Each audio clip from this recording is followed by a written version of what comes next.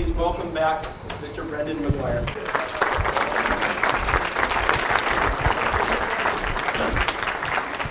Oh, hey, thanks, guys. Now, I have one thing that has to be dealt with up front, because I've been asked about it several times. Last time I was here, as you know, I was ill. Sabatino let you guys know I was ill. Thank you for your patience last week. But it turned out, I ended up in the hospital Friday night, and it turned out, ultimately, I did not have appendicitis, which was good. So I had another condition. It was a lymph node condition. It went away on its own by Monday, so I'm good to go now. So thank you for your patience. Yeah, and thank you for your patience last week with me cutting off the Q&A period. Sorry about that. But anyway, so here we are. We left off when Napoleon had seized control of France in 1799, and so let's take a moment to think about what this represents. Right? You have the man whose military prowess has rendered him more popular than the revolutionary government itself. Right? He's by far the most popular figure in revolutionary France. And now he plans to take the helm, in 1799, to take the helm of a revolutionary government that's guided by an internal logic of expansionism. Think about that. The revolution in France brings into existence an internal logic of expansionism. How? How is that? Revolution implies the need for aggressive military expansion, right? Why? For obvious reasons, right? The logic of revolution, the logic specifically of the French Revolution, is that no one may reign innocently. No one in Europe can reign innocently, right? And so the logic of the revolution threatens every throne. It threatens every power. It threatens the church. It threatens every stable institution in European life, right? Now, foreign governments are aware of this, right? And so it's easy for the revolutionary government to kind of create the specter of external threats that require preemptive action, right? And this is why, from the very beginning of the revolution, France is involved in wars with its neighbors, constant wars with England, which date back even before the revolutionary period, right? But also wars against the Austrians, wars against the Holy Roman Empire, wars in Italy, eventually wars that bring it into conflict with Russia and the Turks, right? These wars are dictated by the internal logic of the revolution, right? And now the man whose unique military genius has rendered him the most popular European, right, has taken control of this revolutionary apparatus, right? And he intends fully to use his genius, right, to guide the aggressive military expansion of the French revolutionary entity, right, across the entire face of Europe, right? So, having seized control of the regime in 1799, Bonaparte's next move, the following year, 1800, was into Italy again, right? Because he had been gone for a while. You'll remember Napoleon had been gone. He had been in Egypt, right? He had been far away across the Mediterranean. While he was gone, the Austrians had re-entered northern Italy and reoccupied it, right? So in 1800, Napoleon's first move is back into Italy to drive out the Austrians, to expand French conquests at the expense of the Austrians, and to beat the Austrians into submission. This he does in the course of a single year. By 1801, the Austrians were brought to the bargaining table, and they signed the humiliating Treaty of Lunéville, right, which guaranteed the French control of all of northern Italy and everything that they had conquered from the Austrians, right? Now, in the meantime, Napoleon is setting up camp for his next very ambitious project, the invasion of England, right? Napoleon set up a military camp at Boulogne-sur-Mer, right across the English Channel from Britain. Right? But in the meantime, by 1801, if you think about it, by 1801, France and Britain had been at war almost continuously, right, for well over a century. Both countries are exhausted by war. Right? And so almost out of nowhere, in 1801, peace breaks out. Right? Very strange moment in the history of Napoleon Bonaparte's career. The Peace of Amiens, as it's called, was signed in 1801, in October of 1801, right? And this gives rise to a very uneasy peace, a peace that would last only until 1803. Right? Now, just to give you a sense of how uneasy this peace is, if it can even be called a peace, right? Neither side neither party in this Treaty of Amiens really abides by the terms of the treaty, right? The British pledged to withdraw from French possessions around the Mediterranean that they had occupied after the Battle of the Nile. Do the British withdraw? No, of course not, right? The French, in the meantime, the French had promised to halt their expansionism. Do they do this? No. Bonaparte, in fact, annexes large swaths of northern Italy during the peace, including Piedmont, right, and incorporates them into the French state, right? Now, Napoleon does something else in this period. He mediates in Switzerland, right? Overthrows the traditional governments in the cantons of Switzerland and brings about a new Swiss confederation drawn up along French revolutionary and Napoleonic principles, right? So we see Napoleon still operative in European politics on the continent in ways that he shouldn't have been, given the peace, and we see the British refusing to withdraw from various maritime colonial possessions that they had promised to evacuate, right? France had other troubles during the peace, right? For example, there was a rebellion in Haiti, right? The black residents of Haiti, under the famous leadership of Toussaint Louverture, right? They rebel against Napoleon's government in 1802, and they rebel successfully, right? Napoleon can't suppress the Haitian Revolution. Finally, right, Napoleon is faced with the prospect of reigniting the war with England. He realizes by 1803 the British fully intend to go back to war with him. Faced with this imminent prospect of war with Britain again, bankruptcy for the state, inability to control his American possessions, Bonaparte decides to sell off the vast majority of his American possessions and focus on Europe, right? And this is where we get the Louisiana Purchase, as you all know. In 1803, guess how much all the land west of the Mississippi was? 3 cents an acre. We all learned in grade school. 3 cents an acre, right? It gets it off Napoleon's hands. He doesn't have to defend American continental possessions against the English, and it gives us the St. Louis Cardinals. Anyway, so... Yeah, and the 1904 World's Fair, too. But they still talk about that in St. Louis. It's the only thing that ever happened there. So, no, I lived in St. Louis for a few years, so I can make fun of them with very good will. Anyway, Napoleon's conduct during the period of the peace also brought him into closer relations with the Catholic Church. Remember, we talked last time about how Napoleon was a man driven by pragmatism rather than ideology, right? It's a simplification for sure, right? But it gives us some insight into his conduct. Napoleon actually arranged for an agreement with the papacy in 1801. Napoleon Bonaparte and Pope Pius VII signed one of these treaties that the church often signs with civil governments. It's called a concordat. Right? So this concordat between Napoleon's government and the papacy is concluded in 1801. It allows the Catholic Church to practice the faith freely in France for the first time, really, since the Reign of Terror, right? For the first time since the early 1790s, you have some kind of genuinely free practice of Catholicism in France. On the other hand, the Concordat very specifically allows for unprecedented freedom for other religions, other sects, other religious practices to be engaged in throughout France. Right? So it's a defeat, in some sense, for the church. The previous position that the church had occupied in French society, it would never really occupy again.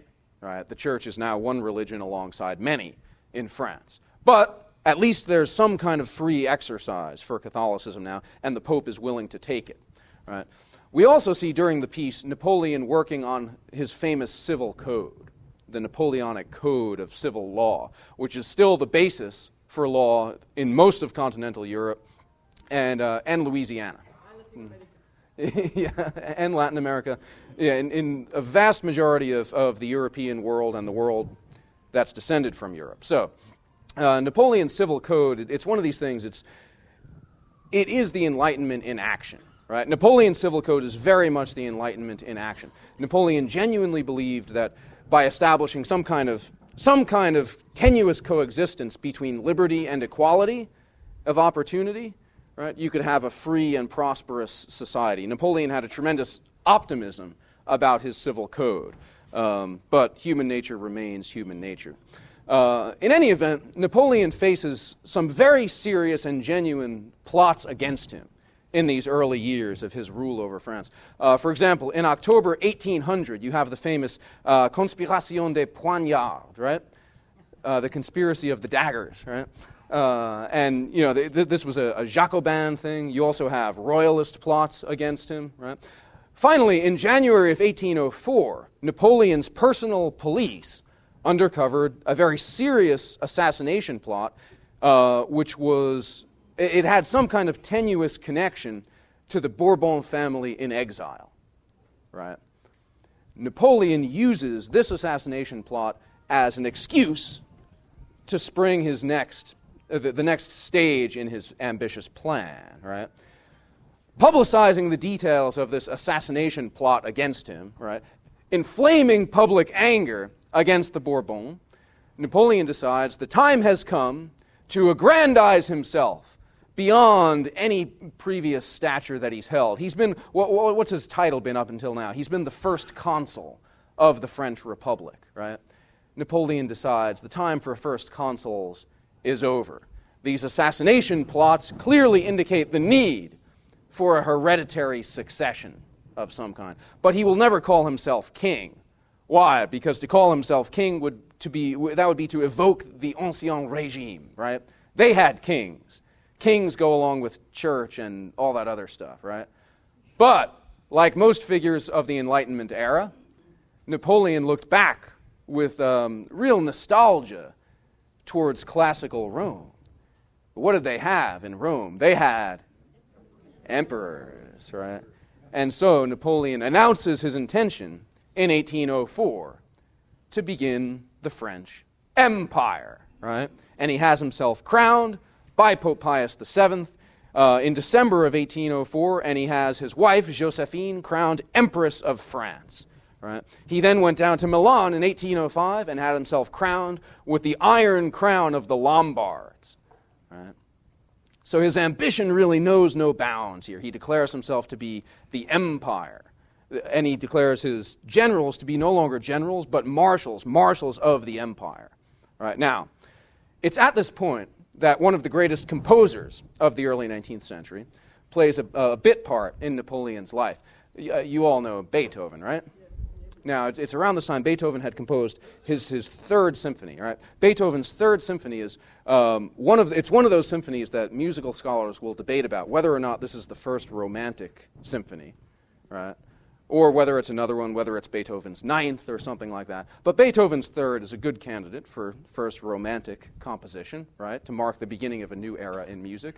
And originally it was dedicated to Napoleon, right? But Beethoven, quite famously, when he heard Napoleon calling himself Emperor of the French, Beethoven tore the dedication page off of his third symphony. Right? Beethoven was committed to the other Napoleon, the friendly Napoleon, the Napoleon who championed the democratic ideals of the revolution, not this overweening emperor guy. Right? But you see, Napoleon being emperor, it's a logical conclusion of everything that he's done previously. Right? This is not a break from Napoleon's previous conduct in any way, shape, or form. Right? In the meantime, 1805 would be a banner year for Napoleon in a variety of ways. Because by 1805, Britain had convinced Austria and Russia to join in another coalition of allies against France. Right? This would be the third coalition of that name, the third coalition that had been formed since the French Revolution. Right? So Britain, Austria, and Russia combined against France. And this is an intimidating combination here for the French. The Austrians and the Russians combined could field vast armies on France's eastern flank, right? While the English had a fleet which controlled the seas. It controlled the Mediterranean, the English fleet did, as well as the Atlantic. And in fact, the English fleet, for years, since the Revolution, had kept the French fleet bottled up in its various ports, right? It's almost impossible to exaggerate the difference in leadership qualities, experience, skill, courage, and morale between the French Navy on the one hand and the English Navy on the other. Right? The British Navy, by 1805, had an officer corps that was seasoned with years of experience at sea. years of experience on blockade, years of experience conducting every conceivable maneuver that you would conduct with these great ships of war. Right? The French officer corps had been decimated in the Revolution, right? And then, subsequent to that, the replacement officers had really been unable to gain genuine sea experience because they had been blockaded in their ports, two major ports, one at Brest in Brittany on the Atlantic, and the other at Toulon in the Mediterranean, right? And so the difference in skill and power and experience and even morale between the British and French cannot be exaggerated. Now, the British Navy was funny at this time. You have to keep in mind something about the British Navy that you have to understand in order to understand the Napoleonic Wars, and that is this. The British encouraged their officers to be courageous to the point of utter recklessness and utter disregard of their own lives. Now, how do you do that? How do you encourage military officers to be courageous and reckless to the point of disregard of their own lives? Well, they would court-martial officers who showed any sort of lack of aggression or lack of enthusiasm. There was the infamous case in the 18th century of Admiral Byng, right, who was a Lord Admiral, had been commanding the Mediterranean fleet for the Royal Navy, and at one point had pursued a French fleet off Gibraltar, and then returned to guard Gibraltar from a potential French invasion without pursuing the French fleet. Right? Admiral Byng was then court-martialed for failing to pursue the enemy with the necessary abandon, right? And Admiral Byng was shot. Okay. So you can see what this would do to the morale of British officers, right? British officers never really gave up. They would fling themselves with a kind of a reckless abandon into battle. They would pursue enemy ships ruthlessly, right? And so you have a vast, vast difference in the way the English Navy conducted itself compared to the French or the Spaniards or anyone else at the time, right? So, in the year 1805, Napoleon comes up with an ingenious plan, right, to help him conduct his long-awaited invasion of Britain, right? Now, here's the plan, right? Here's the plan if you're Napoleon.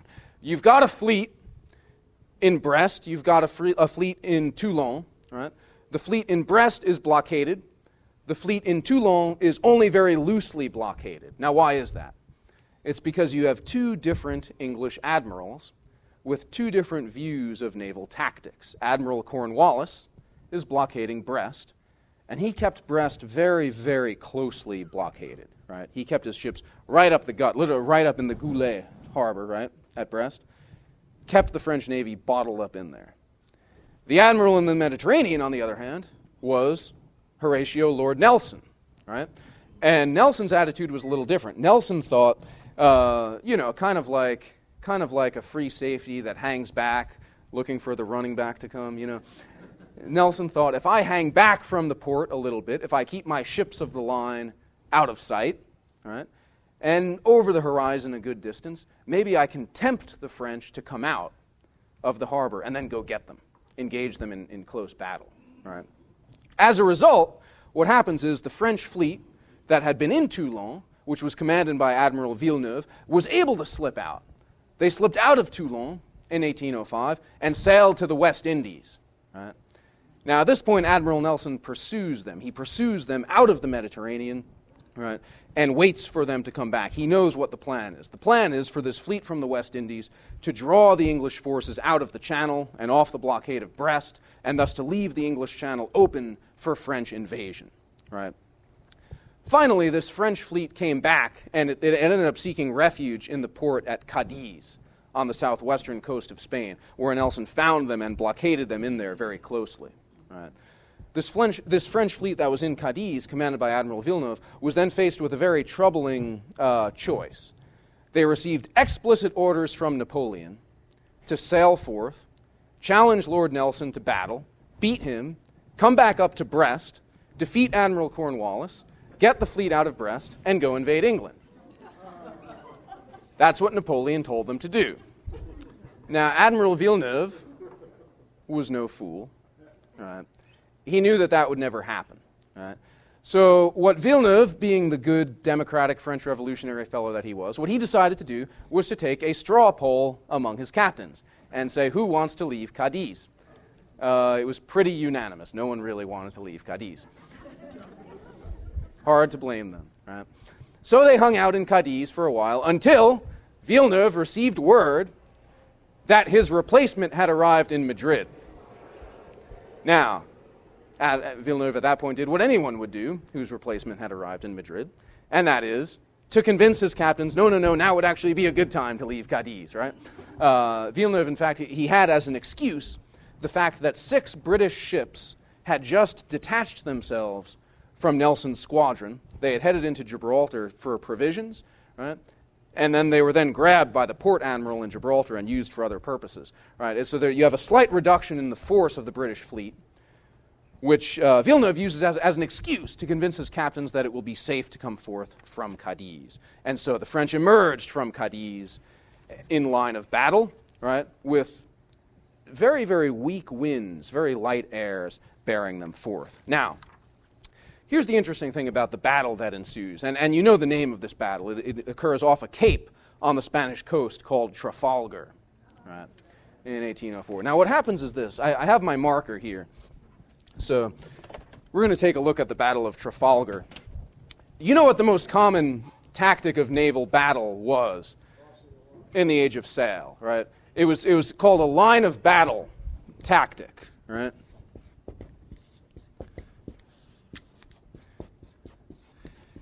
Now, to create a line of battle in the Age of Sail in the 18th and early 19th centuries, you need line of battle ships. What are line of battle ships as opposed to other ships? Line of battle ships, at this point in naval history, usually had at least 74 guns.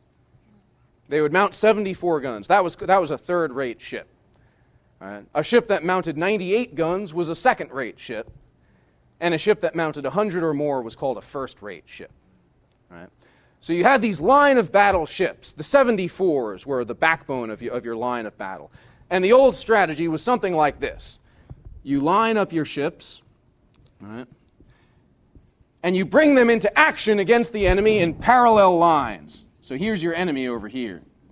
You sail up alongside them, and you simply engage them yard arm to yard arm with broadsides, right? And hopefully that your weight of metal is either superior to your enemy's or that you can board the enemy's ship or something like that. Board in the smoke. I mean, it would be very, very chaotic, kind of a melee, right? Now, what Nelson decided to do was very different. What Nelson decided to do was not to engage in this kind of line of battle activity, but rather to sail in perpendicular to the French line, like this, to sail in this way and break the French line. Now, Nelson's plan has some weaknesses, as you can imagine. You know where the guns are on these ships. The guns are on the sides, right? So if you're sailing in this way, oh, thanks. If you're sailing in this way, woo, and the guns are on the sides, what's going to happen to your ships? Can you engage them at all while you're approaching this way? Not really. Not really. The front ship might have bow chasers on it. That might give you a combined 18 pounds weight of metal, while you're being fired upon by 2,000 pounds weight of metal, right? Not very good odds. But Nelson's risk was a calculated one. Horatio Lord Nelson felt that since the combined crews of these French and Spanish ships had not been practiced in gunnery or trained in gunnery, and knowing that Admiral Villeneuve was 2,000 men short of his complement, right? Knowing that he had supplemented his gun crews with soldiers who didn't know how to fire on a sloping, pitching deck, right? Nelson decided it was worth the risk, and it turned out to be the case. Nelson and his ships broke through the French line, raked the ships, ran up alongside the rest of the fleet, while the French flagships and ships in the vanguard turned around, desperately tried to tack or wear to come and engage with the British ships. And at the end of the day, 22 French ships were destroyed. 0 English ships were destroyed. Right? The battle at Trafalgar was a completely one-sided action. Right? Everything that Nelson had envisioned went according to plan. except that Nelson himself was killed. Right? He was hit by a bullet which lodged itself in his spine between two of his vertebrae. And, of course, they didn't have surgery for that kind of thing back in 1805. Right? So it was the end of Nelson's life, but Nelson died a hero. Right? What the Battle of Trafalgar did was it completely secured British supremacy on the seas. The French would never again mount a serious naval challenge to the English. Right? Now, however, 1805 was not just a negative year for Napoleon. If 1805 represents the year of Napoleon's ultimate defeat at sea and his humiliation at sea by the English, 1805 also represents the year of his greatest triumph on land, and that is the Battle of Austerlitz. Right. While the English Navy was destroying his ships with their gunnery and with their superior seamanship, Napoleon's armies, with their superior tactics and superior strategic command, had encircled the combined Russian and Austrian forces at Austerlitz in Austria, where they destroyed them utterly. Napoleon himself was later heard to say, "Austerlitz was the finest battle I ever fought." Right? Now, it's after Austerlitz in 1805 that Napoleon's power on continental Europe is utterly unchecked, utterly and completely unchecked, and his ambition, which was great before, it now knows no bounds, right? We see Napoleon engaged after the Battle of Austerlitz in these unbelievably grandiose schemes of conquering all of the East, or forging alliances with the Persians, with the Turks, forging alliances in India. Napoleon clearly envisions himself as potentially ruling a global empire. Right? He sees himself at this point as the new Alexander, right? And even as new coalitions against him are formed in Europe, he defeats every single one of them. In 1806, he defeats the Fourth Coalition, right? In 1807, Napoleon decides to even go further. He decides that it's not just his enemies that he needs to conquer, but his allies as well. Now, here's how that works, okay? You know that the English have been blockading France, right, in a way that's prevented the French from receiving supplies by sea, right? The English blockades have been very effective. Napoleon had been retaliating against the English with something that he called the continental system, right? Continental system. What this is an economic boycott of England, right? That Napoleon envisioned as a way of starving the island nation into submission, right? He prevented anyone on the continent from trading with the English, right? There were very few countries that dared to defy Napoleon's continental system. One of these was Portugal. The Kingdom of Portugal refused to comply with the continental system, and so in 1807, Napoleon invaded with the support of Spain. Now, under the pretext of assisting the Spaniards, Napoleon decided to thank his wonderful, loyal, steadfast ally, Spain, by deposing their king and replacing the king of Spain, Charles IV, with his own brother, Joseph Bonaparte, right? And placing his brother-in-law, Joachim Murat, on the throne of Portugal, right? And so what Napoleon does here is he takes Madrid, right? Takes control of Spain, places his brother on the throne, and now Napoleon's ambition begins to unravel him, because now he has to fight a guerrilla war in Spain. Right? This is the beginning of the so-called Peninsular War. Right?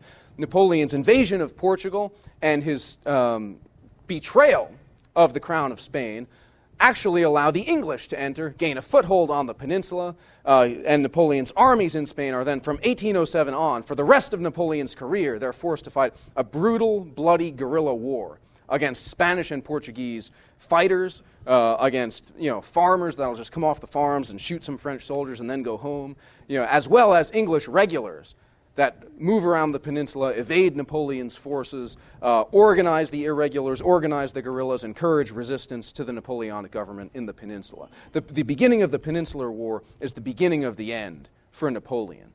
He himself didn't realize this, though. All right.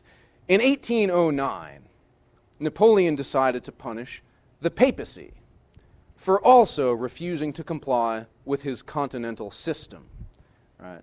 So in 1809, Napoleon's soldiers entered the Papal States, captured Pope Pius VII, brought him back to France, and held him in prison, dragging him from place to place, treating him very badly, sometimes while he was ill. Right? As a result, Napoleon found himself excommunicated from the church. Right? Now, as you can imagine, why? This is also the time, right around this time, that Napoleon also gets divorced. And he pulls a Henry VIII here, too, grabs himself another wife, which, increases his tension with the local church, even more so than his treatment of the Pope, let's put it that way. But here's the thing. Napoleon, at this point, is invincible. He's absolutely invincible, right? He says to himself, nothing can stop me. Napoleon, even very, very infamously, he said, "What, will the Pope's sentence of excommunication cause the pikes to fall from my soldiers' hands? Is that possible? No," he said. And yet that's precisely what would happen when Napoleon invaded Russia. Right. Napoleon's ambition led him to seriously contemplate the insane plan of invading the Russian Empire. Right? By 1811, it became clear to Napoleon that the continental system was not being observed by the Tsar Alexander. So finally, in 1812, right, advisors to Tsar Alexander encouraged him to invade the French Empire to reassert his control over Poland.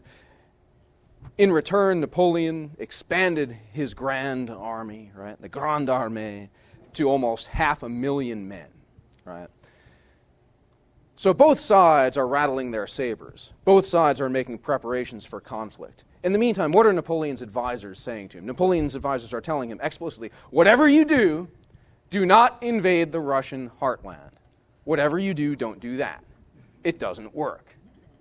You can't do it. Napoleon's response, don't tell me that I can't do anything. Right? Napoleon will not be told at this point that there's anything that he can't do. Right? So, finally, Napoleon assembled a force large enough, massive enough, he felt, to invade the Russian Empire invincibly. Right? He made his way to Moscow by the 7th of September, 1812, where the Russians battled him, right? And the Russians lost 44,000 men in a single day, while the French lost 35,000 men. Right? One of the bloodiest days of battle in the history of man up to that point for a single day of fighting. Right? Although the French had won, the Russian army, in fact, won a sort of a moral victory by accepting and withstanding this major decisive battle, which Napoleon had hoped would decide the outcome of the war. Right? Napoleon himself later said, "The most terrible of all my battles," and I quote, "was the one before Moscow. The French showed themselves worthy of victory, but the Russians showed themselves worthy of being invincible." Right? What did the Russians do after this battle? After losing this battle before Moscow, the Russian army simply withdrew and retreated past Moscow to the east and north. Napoleon enters the city of Moscow, assuming that the capture of Moscow ends the war. But what happens? Right? Rather than capitulate, the local municipal government in Moscow burned the city to the ground. Right? After about a month, right, Napoleon found himself with winter coming on, a Russian winter, in a burned-out city, with no food supplies, no crops, no supply lines that stretched back to Western Europe, right? And so he decided to begin a ruinous, disastrous retreat in the cold heart of the Arctic Russian winter, right? And by the time he got out of Russia with this army, crossed his frontiers back into Western Europe, Napoleon's army, which had set out as roughly 500,000 men, 500,000 crack regulars, ended up being fewer than 40,000. Right. Now, yeah, this is, someone just said the word genocide. It almost is a genocide of his own army on Napoleon's part. This results in what you might imagine, a lull in the fighting in the winter between 1812 and 1813, right? The Russians and the French rebuild their forces, right?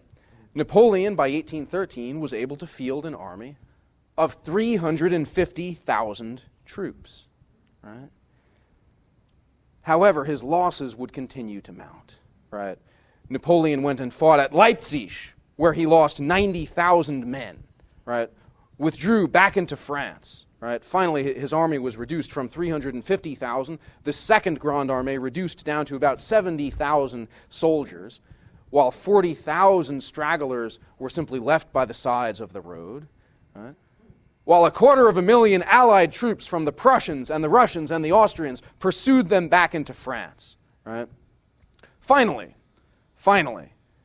Paris was captured by this coalition of allies, and Napoleon had decided by the spring of 1814 that his capitulation was the only course of action that he had left to him.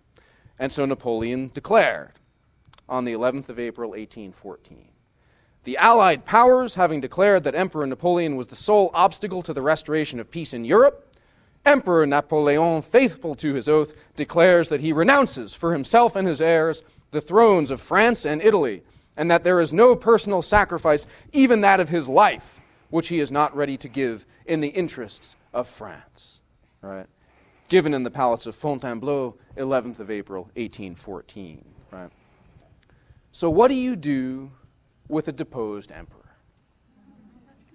What do you do? Right? What do? You take him and you put him on an island in the Mediterranean. An island called Elba. This was an island of some 12,000 inhabitants, about 10 miles off the coast of Italy, right? Safely out of the way. They gave Napoleon sovereignty over this island.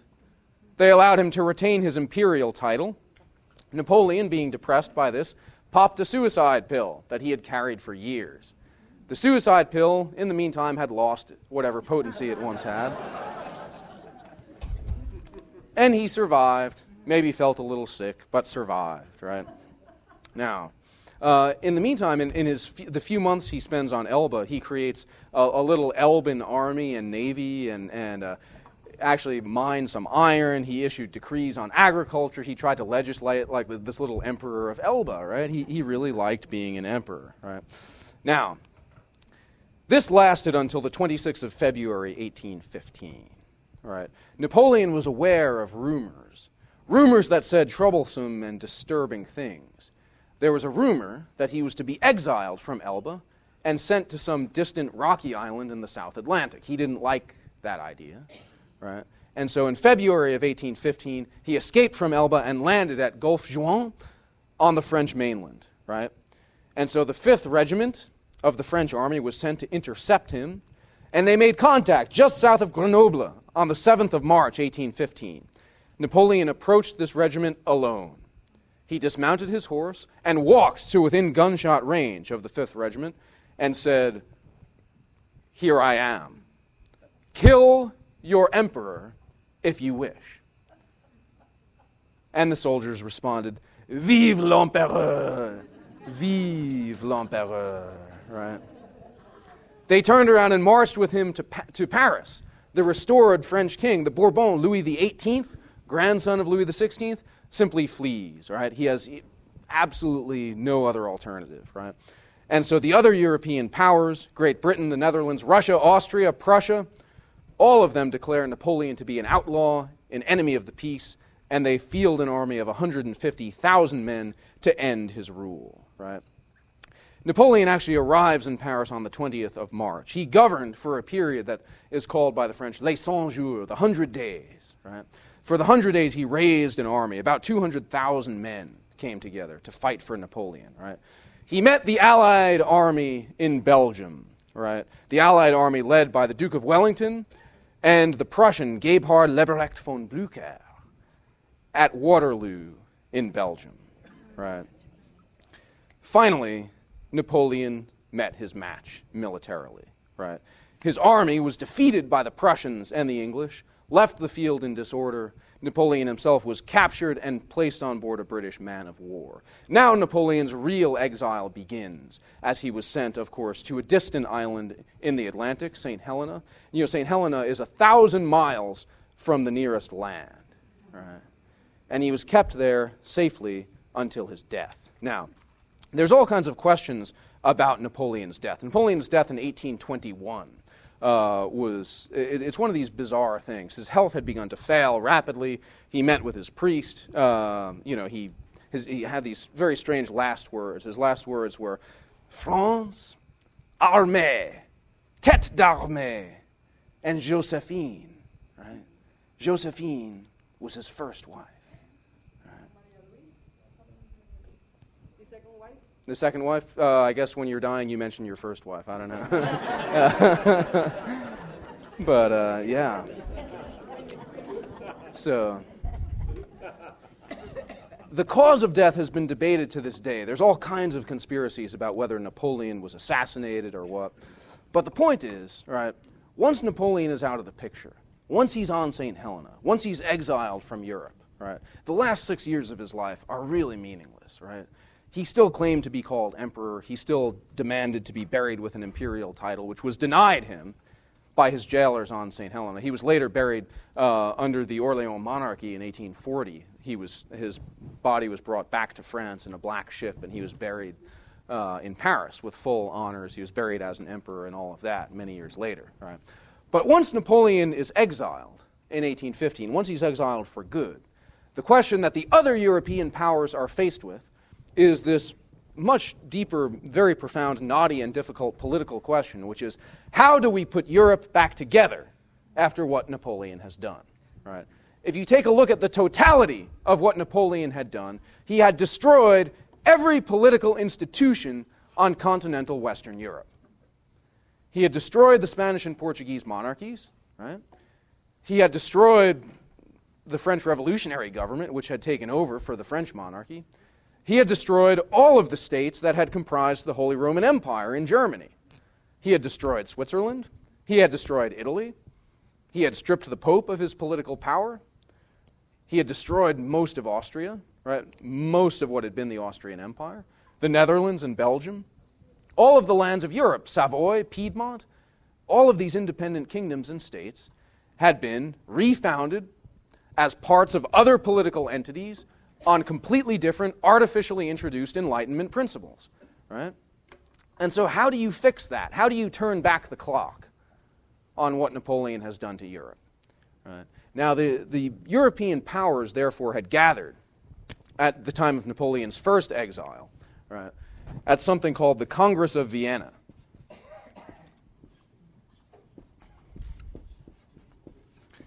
Now, the Congress of Vienna, which was led by this great conservative Austrian prince Metternich, they continued to meet throughout 1815.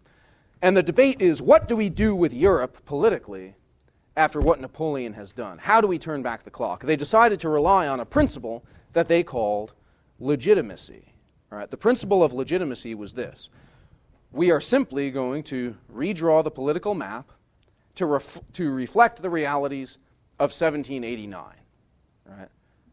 We're simply going to turn back the clock to 1789. If there was a kingdom or a state that existed in 1789, we will reconstitute it. Its legitimate prince will be put back in power.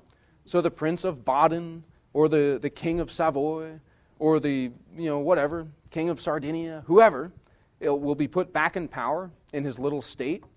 The House of Bourbon will be put back in power in Spain. The French branch of the House of Bourbon will be put back in power in France. The Portuguese dynasty that was there before Napoleon's time will be restored. Right? Everything will be turned back to pre-1789 conditions. Right? And so this is forcibly done by the Congress of Vienna. They do their best with this. The problem is this concept of legitimacy that's introduced in 1815 at the Congress of Vienna is simply not enough to undo everything that Napoleon has done. Right?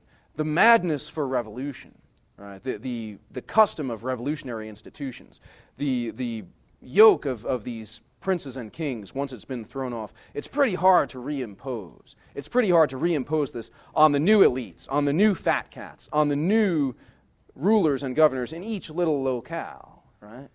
And it's very, very hard, therefore, to turn the clock back to 1789.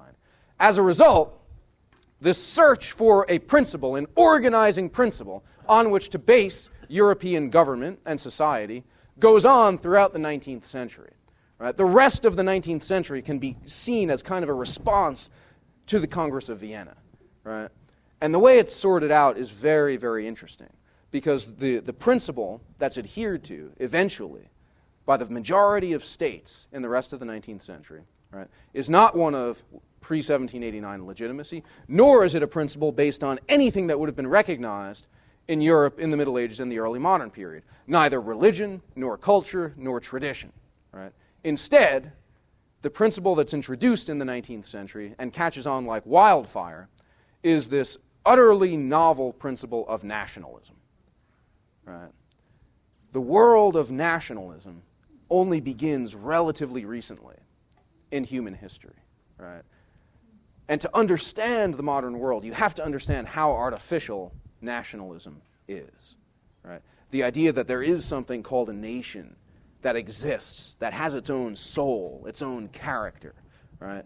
The idea that there's a kind of a natural German nation or a natural French nation, that political boundaries shouldn't separate one part of this nation from another, right? And that no two nations can be put together in the same state.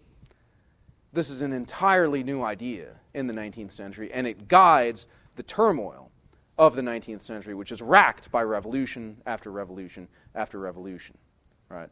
And this nationalism of the 19th century is what culminates in the First and Second World Wars, right? And creates the problems that the world is still grappling with today. Right? And so Napoleon's conquests echo throughout history and throughout time. Right? And that's all we can really say for now. But there we are.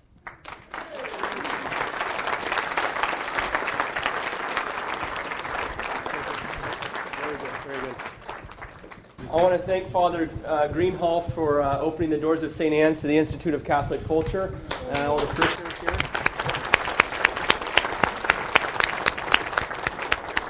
As usual, we're going to take a quick 3 to 5 minute break. There's some more snacks over there that you can get, and we'll come back for just a quick 5 minutes.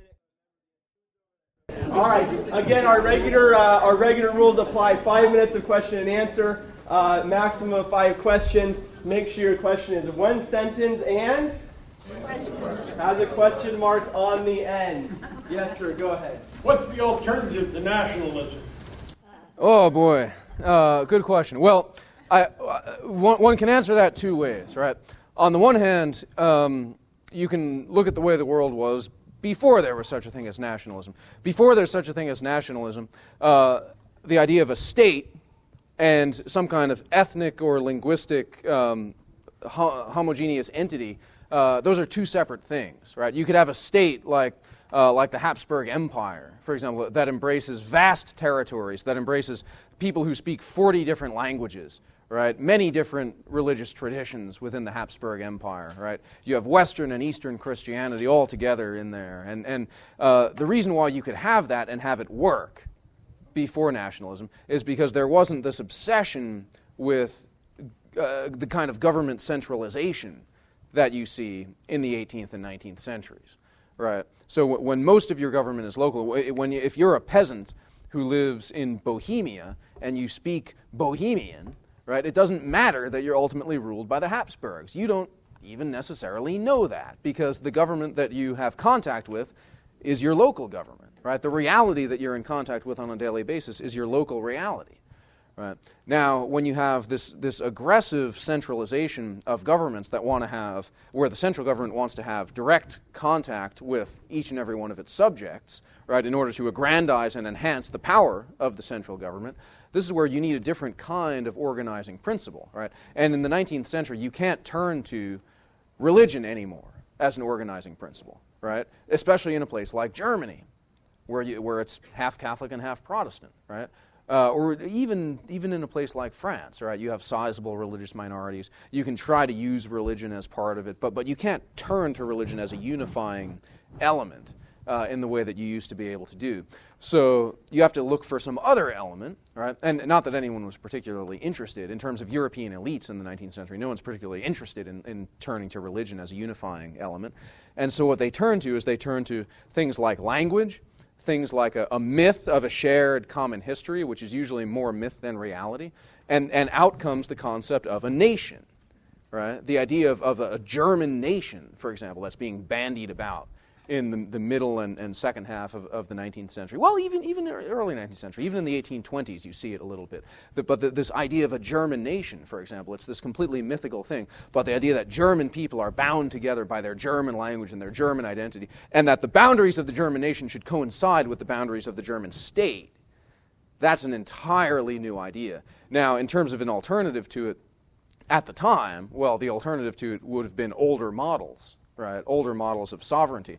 But those are in the process of being discarded as government changes, as new technology is introduced, as new ideology is introduced, as older forms of unity erode in European society, as religion erodes in European society, right? Nationalism fills the vacuum. Now, today, is there an alternative to nationalism? Unfortunately, there is, and it's bad. And it's the kind of globalistic internationalism that we see being promoted today. And that's apparently where we're headed. You know, the idea of a global elite that will govern the globe, right? And that we're all united just by our common humanity, and therefore we should somehow be under a common state or a common world government that oversees things in various ways. This has definitely been the trend since the Second World War, for sure, but even going back farther than that. And that's the alternative that you'd see today to nationalism. How did Napoleon finance his wars? How did Napoleon finance his wars? With great difficulty. One of the problems with financing these wars in the 18th and 19th centuries is that you don't have the sort of deceptive, very efficient system of deficit spending that we have today. You certainly don't have that if you're Napoleon. You have something kind of like it. The French Revolutionary government issued paper money that was backed by confiscated church land, right? And this is how they paid for a lot of things. But in Napoleon's case, no, it's with great difficulty. He has fleets of ships in the West Indies that are loaded with treasure and valuable things that he wants to bring back to France, but he has a lot of trouble doing that because he doesn't control the seas, right? So in Napoleon's case, war is simply funded by military success, right? In other words, on the one hand, squeezing France itself dry, but on the other hand, the more conquests you make, the more land you have that you can squeeze dry and fund, in turn, further conquests. So it's with great difficulty. He has an enormous amount of trouble doing that. He's always on the brink of bankruptcy, if that makes sense. So, how did Napoleon's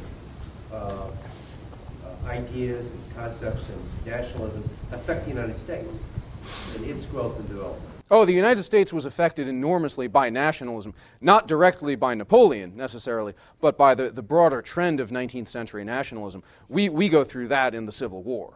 The Civil War is what determines for us whether we're going to be a nation state in the 19th century sense, and of course we know how that one went down. All right, so that's where we get hit with this strong nationalism. You can see the tensions in American politics in the 19th century, prior to the Civil War, where you have some who clearly see the U.S. as something that should be this sort of a centrally administered nation state, but then that's determined by force of arms in the 1860s. Would you say that the British form of government is more efficient than our democratic form of government? The British form of government today? Well, I guess I'm not entirely sure what you mean. Do you mean having a parliamentary system instead of something like what we have? I'd say it's 6 to 1, half dozen the other, in the sense that in Britain, the main thing that distinguishes them from us is not so much the fact that they have a parliamentary system as opposed to a bicameral system the way that we do. What distinguishes them from us in a more concrete way is the fact that they're further advanced on the road to this kind of neo-socialistic welfare state than we are. And I'd say that's probably a more distinctive element of Britain today as opposed to the U.S. They and in all sorts of ways. But in terms of efficiency, it's hard to even say what one means because neither England nor the U.S. is very efficient. They take a vote in the House of Commons. Mm-hmm. Here, we have to wait maybe 8 years. In order to kick people out of office, you mean?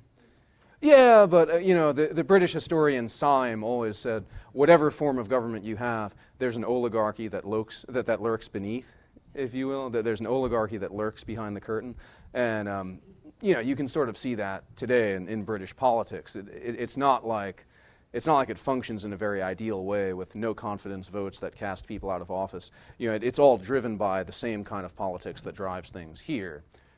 Which is the politics of playing to the passions of people.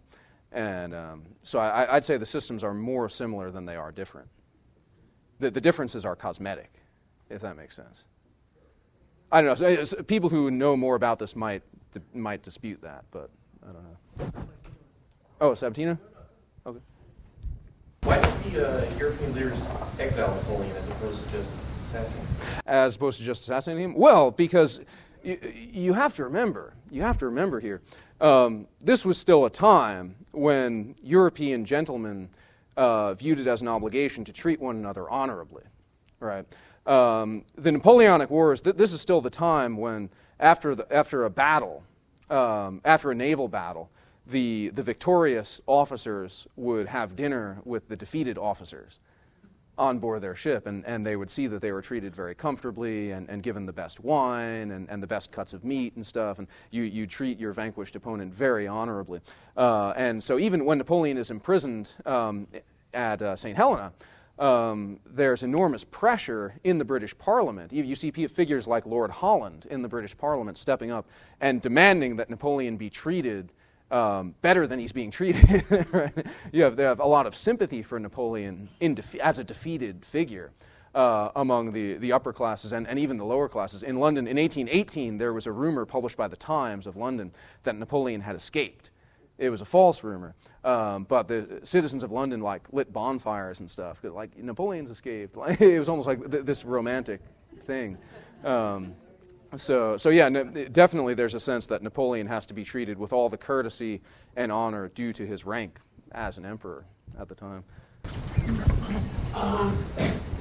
During the Revolution, how could they have an effective army with all the chaos? Once again, with great difficulty.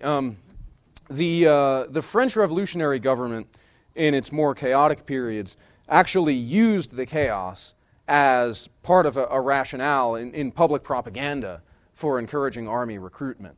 Right? They used the chaos to say, "La patrie est en danger," right? The fatherland is in danger, and therefore we can have a conscription. We can force young men all over France under pain of death to join the army, and then use the army to put down whatever elements are causing unrest here. So the unrest actually sort of provides them with a rationale to do military recruitment in a sense. So, yeah. Well, it's once again with enormous difficulty. I mean, the French revolutionary state is always on the verge of bankruptcy. So, yeah.